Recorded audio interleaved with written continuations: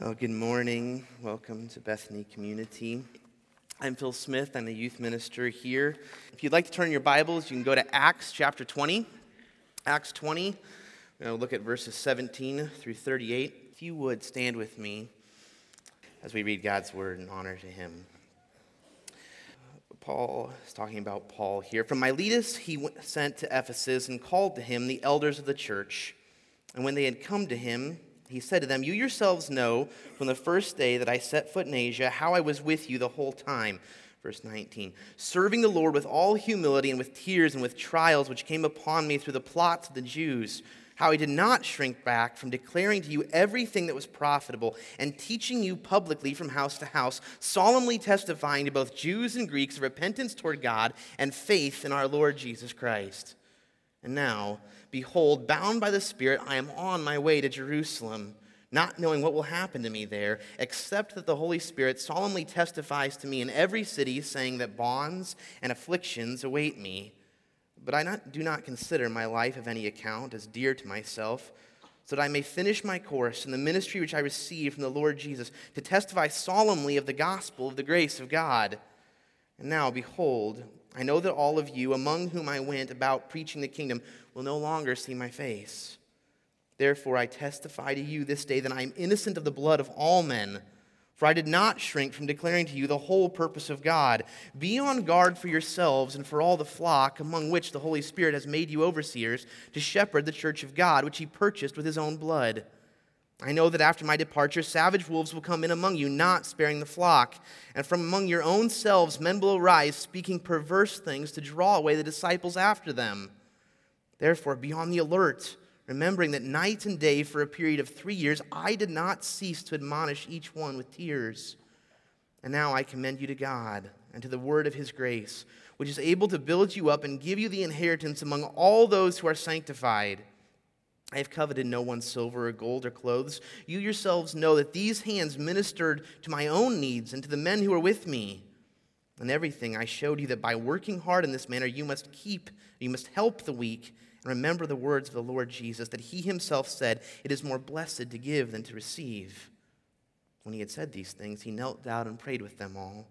And they began to weep aloud and embraced Paul and repeatedly kissed him, grieving especially over the word which he had spoken, that they would not see his face again, and they were accompanying him to the ship." Father, we thank you for your word. We thank you for Paul, who has left us a model of our Savior all the more. Lord, help us as we look at discipleship this morning, that we would embrace this call and this cost that is well worth it. Lead our time, delight us with yourself. We pray this all in Christ's name. Amen. Hudson Taylor was the most widely used missionary in China's history by God. During his 51 years of service there, his China Inland Mission established 20 mission stations, brought 849 missionaries to the field, trained some 700 Chinese workers, raised $4 million by faith, and developed a witnessing Chinese church of 125,000. It has been said at least 35,000 were his own converts, and then he baptized some 50,000. In spite of all these accomplishments, during his life, he suffered greatly. He moved to China and gave up all the wealth of his first world home country. The comforts that he would have enjoyed, all those were lost to him. He had numerous times of dealing with his own poor health, including some eye issues, keeping him from being able to even see at times. He had bouts of depression, sleeplessness, and difficulty breathing. His first wife struggled with tuberculosis for a great deal of her time there. They lost 4 of their 7 children, and then he lost his wife. They suffered persecution, attacks, lootings, and even their house being burnt down. This man understood the cost of discipleship. Here's a few quotes he said. "God isn't looking for people of great faith, but for individuals ready to follow him. I'm no longer anxious about anything as I realize that he is able to carry out his will for me. It does not matter where he places me or how. That is for him to consider, not me. For in the easiest position he will give me grace, and in the most difficult one his grace is sufficient. If I had 1,000 pounds, China should have it. If I had 1,000 lives, China should have them. No, not China, but Christ. Can we do too much for him? Can we do enough for such a precious Savior? The book of Acts here goes through the life of a few different missionaries and apostles specifically. It starts off with a great commission, retold in Acts 1:8. Jesus says, "You'll receive power when the Holy Spirit has come upon you, and you shall be my witnesses both in Jerusalem and in all Judea and Samaria and even to the ends of the earth." And the book progresses through this. It is not so much an Acts of the apostles, it's the Acts of the Holy Spirit and what he's doing through them as he works and brings the gospel into all the world, into all nations. It starts by focusing on the Apostle Peter. Spend some time with him in the transition from God not just reaching Jews, but Gentiles as well. And then it moves on to looking at the Apostle Paul. And the remainder of the book mostly focuses on Paul and his life and his ministry to the Gentiles, drawing the nations to the Father. Prior to chapter 20, where we're at, Paul has already taken 2 missionary journeys. He's gone throughout Turkey, Asia Minor, and Greece, and connected with a number of churches there, planted many of them. He's visited Ephesus. Here in chapter 18, verses 18 through 21, we see that he stops by on his trip. He leaves Priscilla and Aquila there. They end up training Apollos later on in chapter 18, who's ministering there in the city of Ephesus. But it's not really till his 3rd missionary journey that Paul actually gets to the city of Ephesus. In chapter 19, it starts, he has found a few of these disciples, and yet they haven't been baptized in the Holy Spirit. They were baptized into John's baptism. So he teaches them, trains them, baptizes them. They're filled with the Holy Spirit. And the church in Ephesus is really formed at that point. And it carries on. Paul is teaching. He starts off in the synagogue, and then he's kicked out. The Jews in the city do not appreciate him or his teaching and what he's saying, and so he gets moved out, and he does more house-to-house teaching. Verse 10 of chapter 19 says, "This took place for 2 years, so that all who lived in Asia heard the word of the Lord, both Jews and Greeks." His ministry was very productive. It goes on. There's wonders that Paul is doing, and there seems to be this occultic hold in Ephesus that is broken as Paul is doing ministry. They give up these magic and witchcraft things that they've been pursuing. And verse 20 says, "So the word of the Lord was growing mightily and prevailing." And then verse 21 starts, and there's this riot that's occurred. And it goes throughout the rest of the chapter where he's been lied about, and the people hate him and want him kicked out or killed. It does not happen. He survives this process, but there is great persecution. And in chapter 20, verse 1, after the uproar had ceased, Paul sent for the disciples, and when he had exhorted them and taken his leave of them, he left to go to Macedonia. He's been in the church of Ephesus there for about 3 years, and he leaves to go to Macedonia, where Philippi would be, and care for that church for a little bit. Prior to this time, or during this time, Paul has written the book of Galatians. He's written 1st and 2nd Corinthians. He's written 1st and 2nd Thessalonians, and he's written Romans. He is well in the middle of his ministry. He is doing his ministry throughout the world that God has called him to do. In the future, Paul is later going to be imprisoned in Rome from this, and then he's going to have another Roman imprisonment. And during that latter imprisonment, or the time in between, he's going to write to Timothy, and he's actually going to have Timothy stay at this church in Ephesus. In 1 Timothy 1:3, he says, "I urge you upon my departure from Macedonia, remain on at Ephesus, that you may instruct certain men not to teach strange doctrines." He says, "Timothy, I've trained you. I want you to be training the elders in this church, building into them." Later, Paul's last letter, 2 Timothy 2, he writes, "You therefore, my son, be strong in the grace that is in Christ Jesus. The things which you have heard from me in the presence of many witnesses, entrust these to faithful men who will be able to teach others also. Suffer hardship with me as a good soldier of Christ Jesus." Paul very much understood the cost of discipleship. There was a great cost in transferring his life and ministry on to others. And there was a great cost in being a disciple. And that returns us to where we are then here in chapter 20. Paul is coming back on his third missionary journey. He'd been at Ephesus, he'd gone up to Macedonia, ministered to a few other churches, and he's coming back. And chapter 20, verse 16 says, "For Paul had decided to sail past Ephesus so that he would not have to spend time in Asia, for he was hurrying to be in Jerusalem, if possible, on the day of Pentecost." Paul wants to get back home to the church in Jerusalem, celebrate Pentecost with them there. And so he decides, I'm going to skirt by Ephesus and go to a different place, Miletus. Verse 17, "For Miletus he sent to Ephesus and called to him the elders of the church." So Paul has gone to it's a port city south of Ephesus. He's called them to come meet with him before he goes on to Jerusalem. And this is the meeting that takes place here. Where we are in this passage is this meeting that's taking place. From this, we get this main idea. Being a disciple and a discipler will cost you everything. It's well worth it. Being a disciple and discipler will cost you everything, and it is well worth it. We're going to talk about two costs to discipleship and why they are worth it. Two parts to discipleship which demand everything from you and are worthy of you laying down everything for. So we'll start with the personal cost of being a disciple, the personal cost of being a disciple. To understand, we need to start with what's the definition of a disciple? What is a disciple? I would suggest a definition for you is one who gives up everything in the following and service of another. One who gives up everything in the following and service of another. It includes occupation, lifestyle, practices. Even our own way of thinking would be conformed to that of the leader. Paul models this. In the start of almost all his epistles, he introduces himself, Paul, a bondservant, or Paul, a slave of Christ Jesus.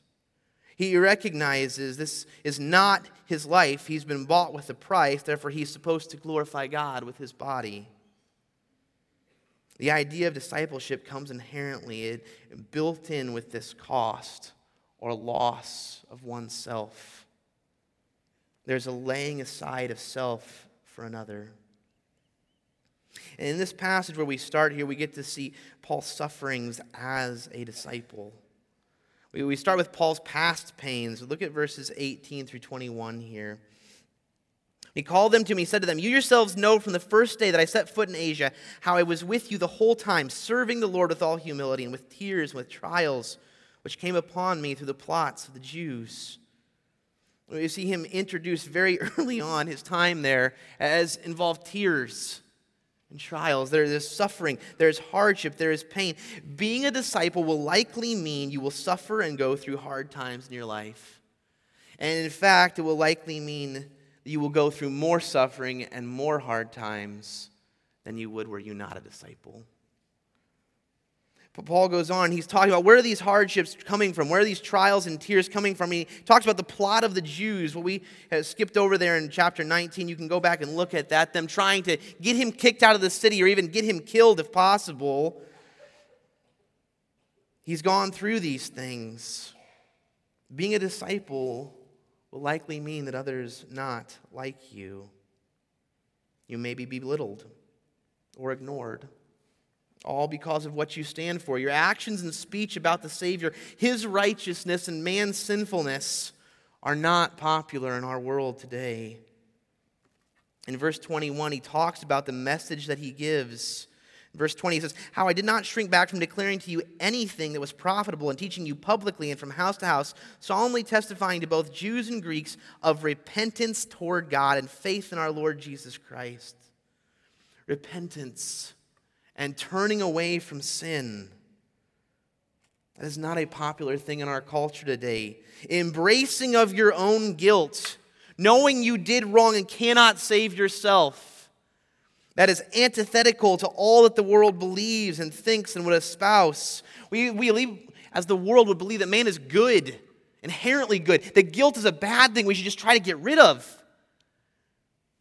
And yet the message here, the gospel message as the disciple that we are called to proclaim is that man is broken and sinful and cannot come to God on his own. Man deserves death and hell and suffering. And God alone is the answer. Man cannot save himself. And yet the world would suppress the truth that Romans 1, not wanting to be accountable to God, not wanting, rejecting that salvation. And thus, oftentimes, we, as Christ's disciples, get the brunt of that, of not wanting to be reminded about the truths that we should be talking about. We're called to present this gospel of repentance and sin. So there's these past hardships in Paul's life, talking about his discipleship. He talks about many others in other books, but here specifically it focuses on these. Paul then goes on, he talks about future hardships, future sufferings that he is looking to experience. In verse 23, he says, or in verse 22, start there, "And now behold, bound by the Spirit, I am on my way to Jerusalem, not knowing what will happen to me there, except the Holy Spirit solemnly testifies to me in every city, saying that bonds and afflictions await me." On top of the unknown that Paul is experiencing here about exactly what is going to happen and how this is going to work out, he is guaranteed time in prison, bonds, afflictions.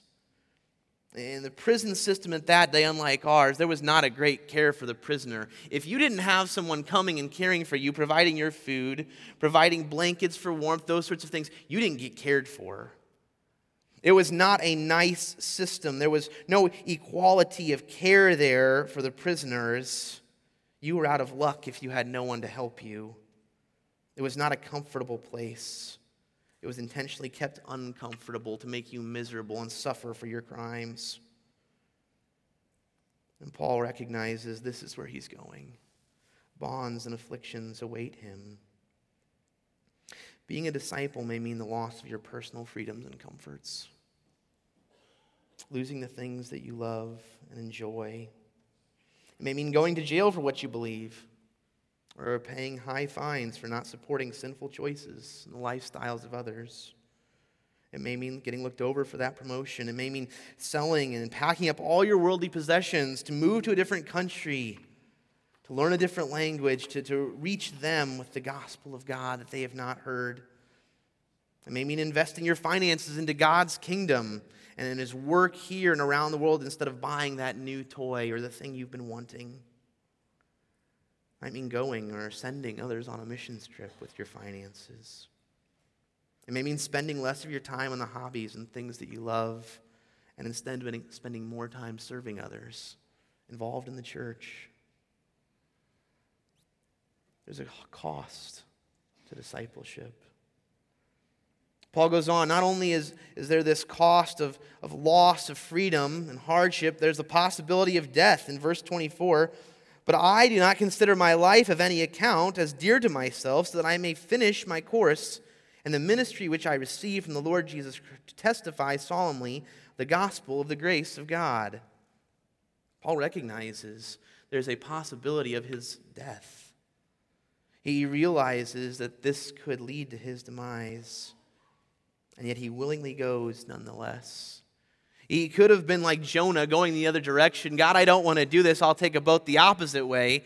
And instead, here he is, expediting his trip to get to Jerusalem, to do what God would call him to do, though their consequences may even yield his death. Being a disciple may cost you your very life. Our history as a church, from its very inception in the book of Acts to today in many countries around the world, is beautifully bloodstained. The blood of the martyrs is the seed of the church. Missionary Jim Elliot would later be killed by the people he went to share the gospel with, said, "He is no fool who gives what he cannot keep to gain what he cannot lose." Here's how Jesus says it. "Truly, truly, I say to you, unless a grain of wheat falls into the earth and dies, it remains alone, but if it dies, it bears much fruit. He who loves his life loses it, and he who hates his life in this world will keep it to eternal life. If anyone serves me, he must follow me, and where I am, there my servant will be also." The cost of discipleship may be our very death, or at least certainly death of the things that we love and care about. Third, it may lead to the loss of friendships and human relations. Look at verse 25. "And now, behold, I know that all of you among whom I went about preaching the kingdom will no longer see my face." He's telling the Ephesian elders here, you're not going to get to see me again. I'm going to leave and be gone. I am not going to get to be in this relationship anymore. He recognizes he may never see these people that have become so dear to him that he's invested 3 years of his life with. Being a disciple may mean moving away. It may mean loss of those closest to you. Not just the loss of those who've been turned away by the gospel and you speaking truth, but those who are dear to you, those who would be in your family, part of the body of Christ, a loss of even them. Not because they've been pushed away, but possibly because God has called you away or called them away. It may mean that God is calling you to go, to be a missionary, to be a Christian businessman or woman in a country closed off to the gospel. It may mean that God is calling you to send others. It may mean the loss of your family, your siblings, or even sending your children to some other country for the sake of Christ, to go around the world to reach others with him and his name, that he would be proclaimed and made much of. The cost of personal discipleship is high. Jesus demands everything. The stuff that you have, your very life, those closest friendships to you. Jesus demands it all. The gospel is a free gift, but it costs everything. Discipleship is not a one-time thing. It's a lifestyle, a daily choice that we live for another. It's a giving up of all and everything. Luke 9:23-25 says, "And he was saying to them all, if anyone wishes to come after me, he must deny himself and take up his cross daily and follow me. For whoever wishes to save his life will lose it, but whoever loses his life for my sake, he is the one who will save it. For what does a man profit if he gains the whole world, but loses and forfeits himself?" So the personal cost of being a disciple is everything. What about the cost of discipling others? The personal cost of discipling others. When we talk about discipleship, we think more of this aspect, discipling others. The definition of discipling or discipleship might be living and speaking like Christ to help others become more like Christ. Living and speaking like Christ to help others become more like Christ. Simply put, it's being Christ to those around you. It's not just a formal thing where we meet one time a week and study the Bible together. It may be that, but I would suggest it is oftentimes discipleship is far bigger than that, far more than that. It's the conversations you have in the kitchen. It's talking with your child in their bed at night. It's interacting with that person at the gym or the workplace at the water container. It's choices to do the hard or right things when it doesn't seem like it will make a difference. It's the time spent loving on, talking with, and being with someone. It's the moments of life, pursuing the Savior that others would as well. It's something we do with all of our life. This weekend, we've had the discipleship and biblical counseling classes that are going on, and we have those the next couple months as well. I would encourage you to get to those if you can. One of the things that we talk about in counseling is that everyone counsels. Everyone is counseling. The question is, are you a good counselor?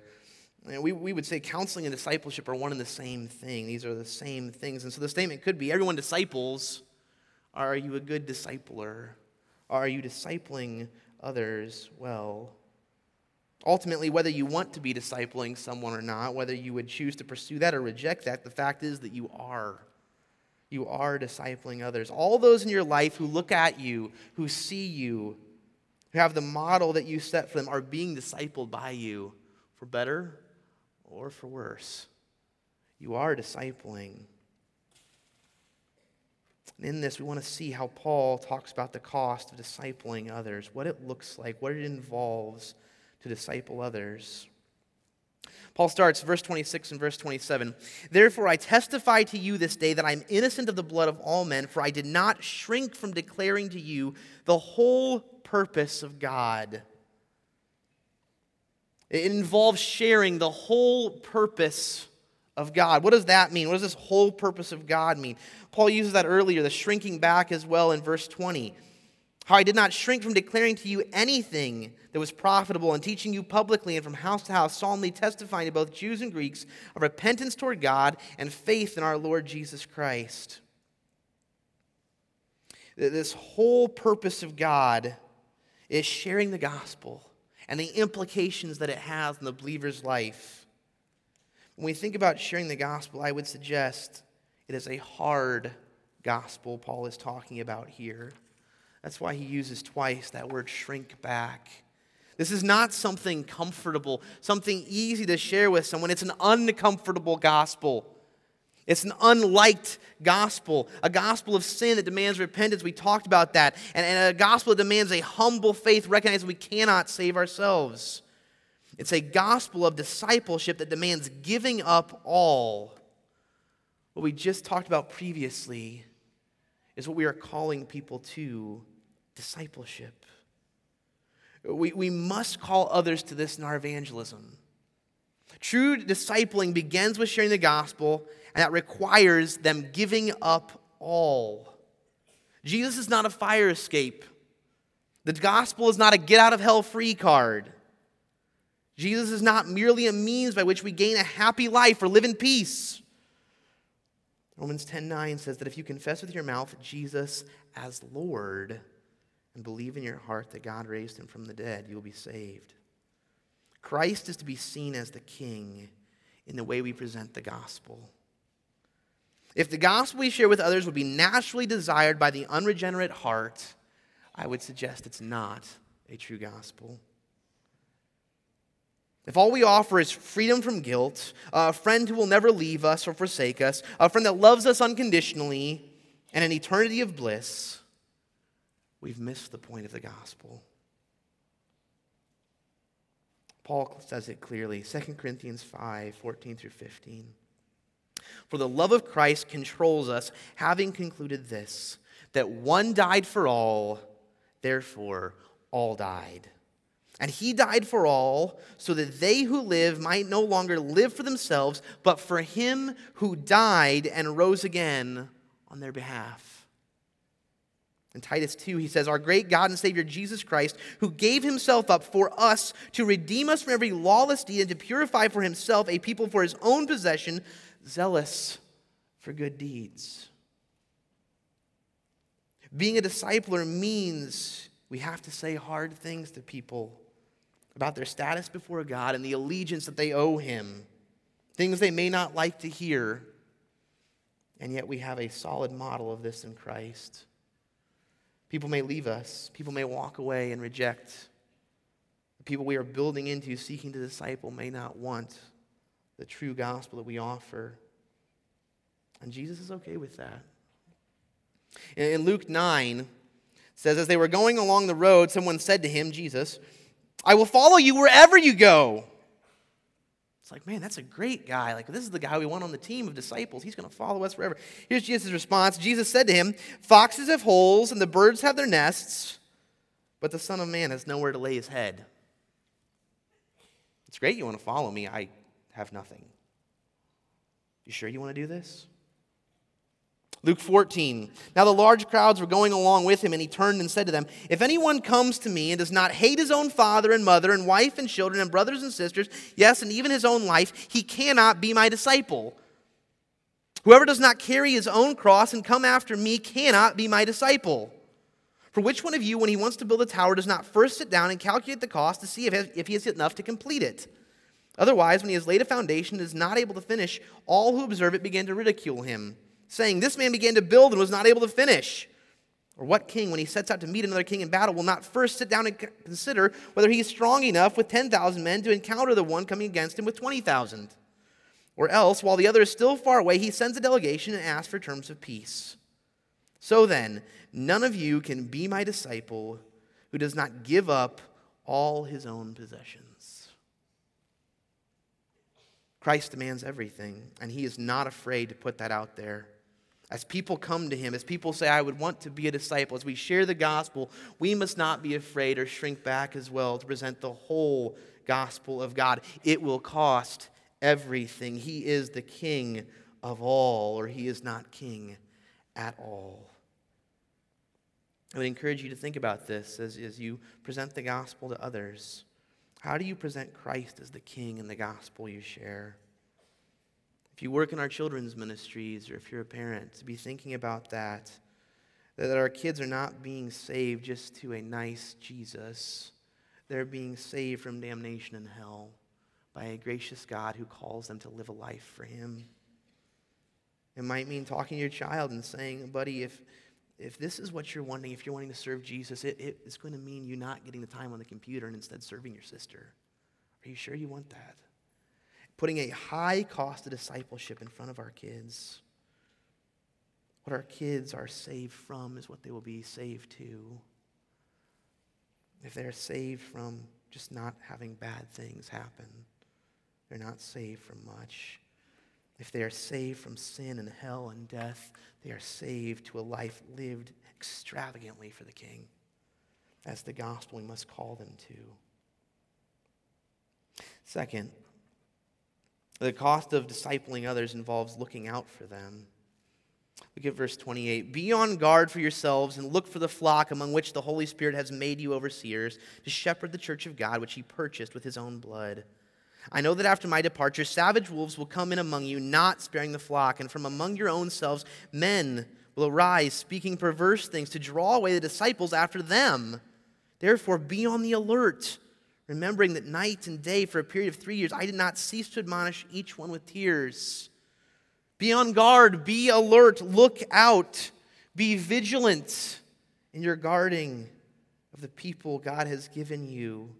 Discipling takes effort and work. It means that you need to, it demands your time to connect with this person, to know where are their weaknesses, where are they going to be drawn away, where would they naturally be tempted, how can I help them, how can I bolster and build up these areas of their lives, what can I talk to them about, how can I bring God's word to bear on their life, to guard them from the deceptiveness of sin, from being drawn away.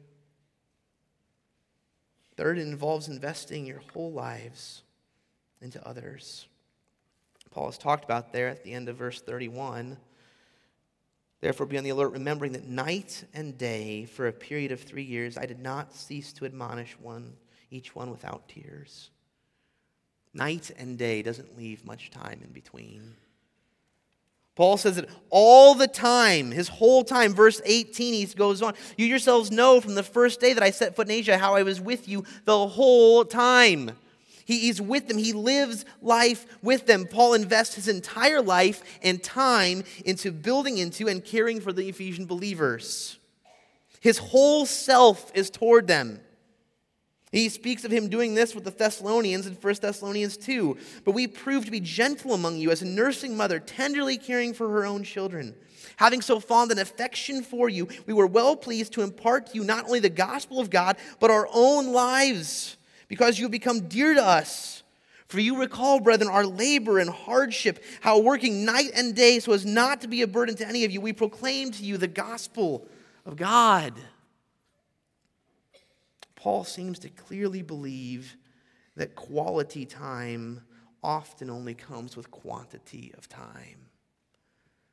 That to grow someone, to build into someone, means that you need to be with them constantly, often, spending your life with them. God calls each of us to this in the making of disciples. Christ models this. He takes these guys with him. And he walks down the road and he says, look at those flowers over there as they're walking along. Hey, we're eating this meal. What do you think this means? Let me tell you. Christ models this lifestyle of bringing people with him in his life. It's what Matthew 28, 19 through 20 is talking about. When we're sent to go and make disciples, baptizing, teaching them to observe all that I command you. There's a lot there that God commands. Teaching them to commit to observe all that I commanded you. Being a discipler may very well mean giving up your time, your desires, your dreams, your pursuits, your finances, and much more. It may mean giving up your me time. It may mean not being able to take the time to advance your career and get it to where you want it to be or be as high up as you'd like to be. It may mean not having the time to get financial security early on because you're investing in other things. It may mean not spending as much time hanging out with your friends and just partying and having fun. It may mean spending less time doing your favorite hobby.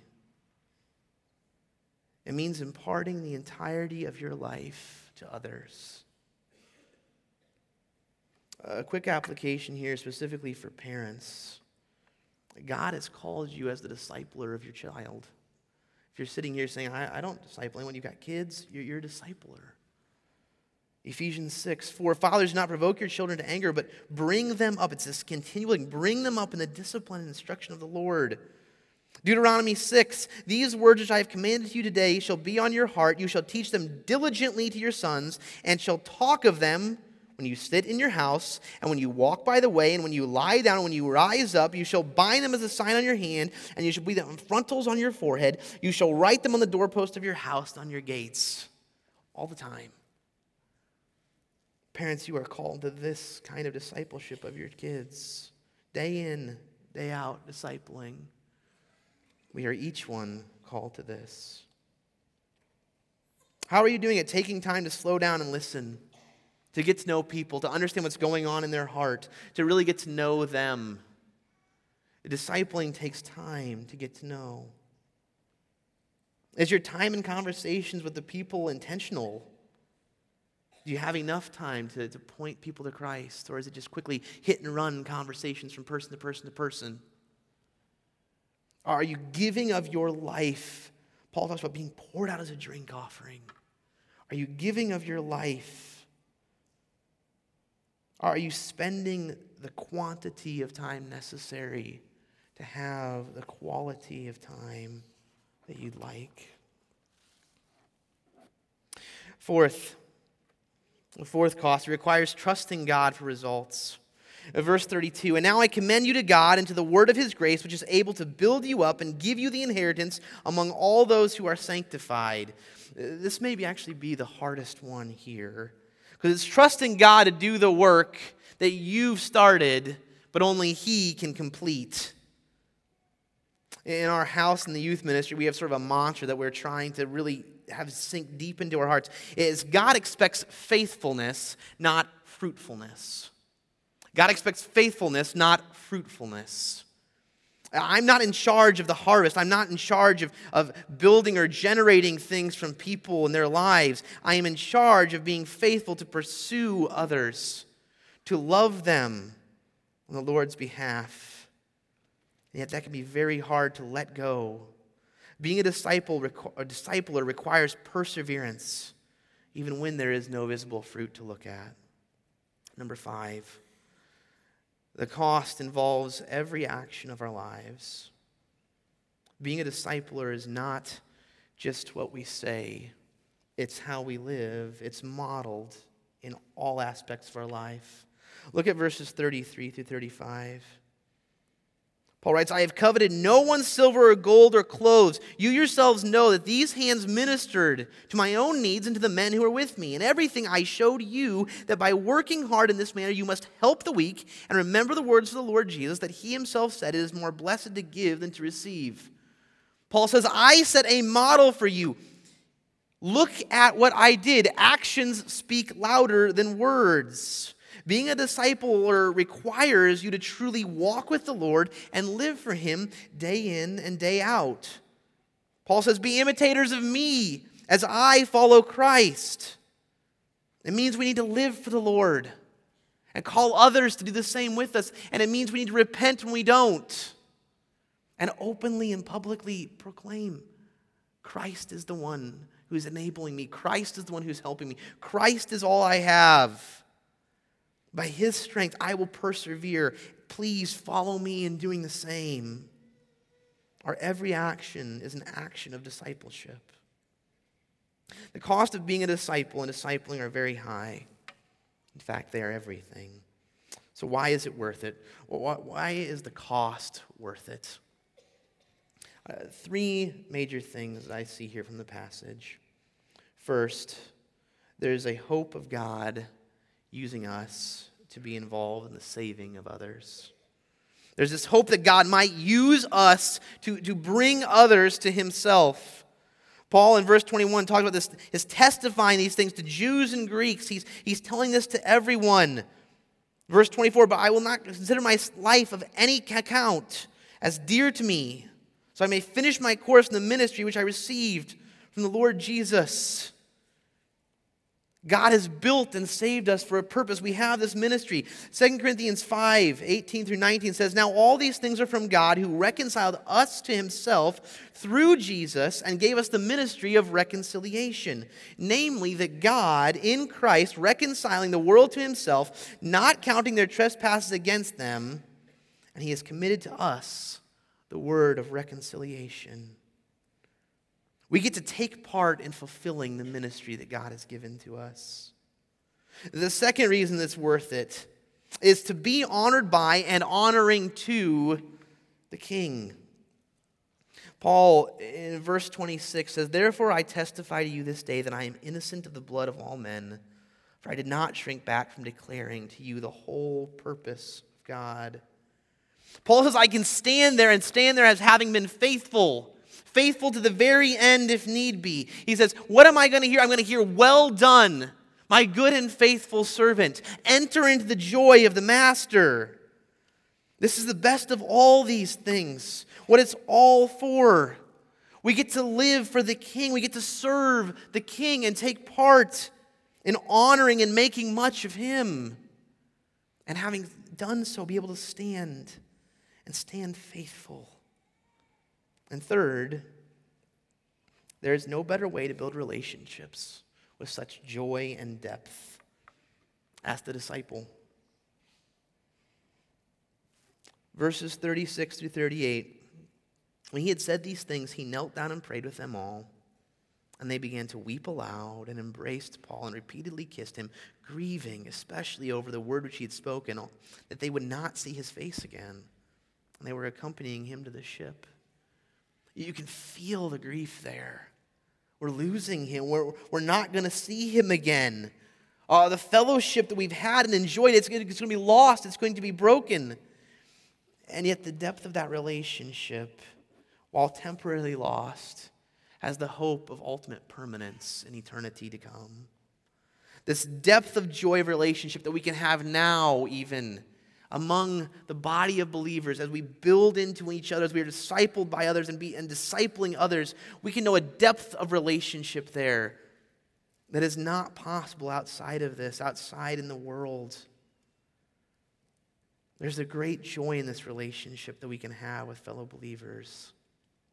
The cost of discipleship is high, but it's worth it.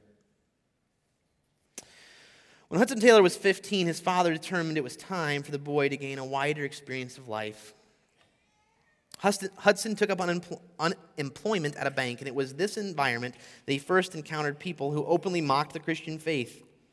He soon joined them in scoffing and swearing. The job also opened his eyes to wealth and those who lived to accumulate and enjoy it. He found himself drawn to money and to the pleasure it could afford. His spiritual life began to languish, and he lost interest in prayer and in the reading of the Bible. When weakening eyes eventually forced him to resign, he returned to his father's shop in a state of deep spiritual crisis. James, his father, attempted to help his son, but was too often harsh and impatient. The crisis deepened. There were difficult days as Hudson, now 17, found himself despondent and short-tempered inwardly and at times outwardly rebelling against his father's strict authority. Amelia, his mother, intervened because she understood Hudson in a way James did not or perhaps could not. She redoubled her efforts to be kind, gentle, and patient toward him. She spoke to him, of course, and counseled him, but also became convinced that the best thing she could do for her son was commit him to prayer. During her short holiday that took her away from the family home, she felt compelled to increase the length and earnestness of her prayers.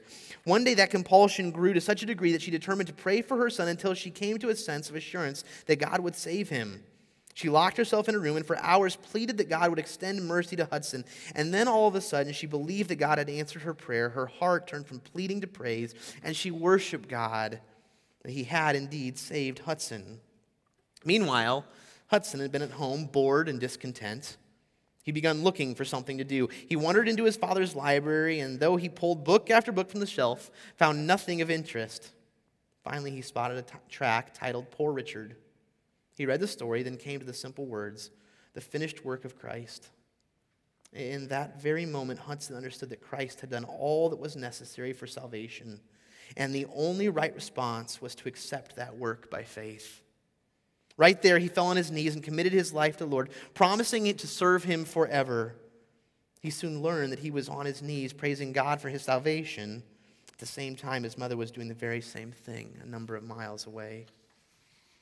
Hudson's life was forever changed and transformed. He soon committed his life to missionary work, trained as a doctor, began to preach, and at last departed for China in 1853 with his mother, waving farewell. The cost of discipleship is high.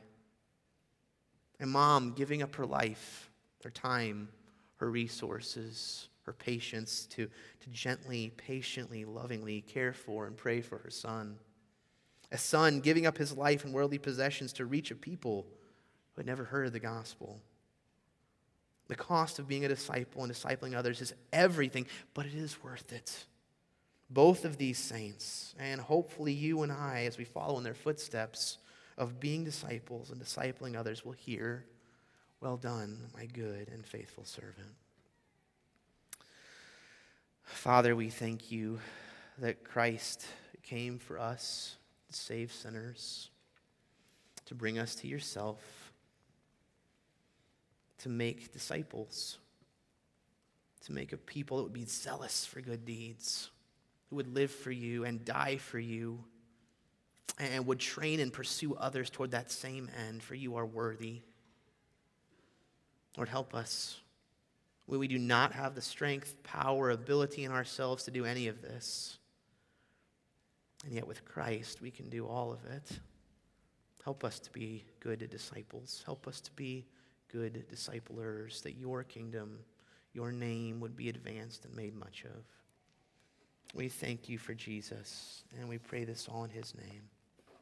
Amen.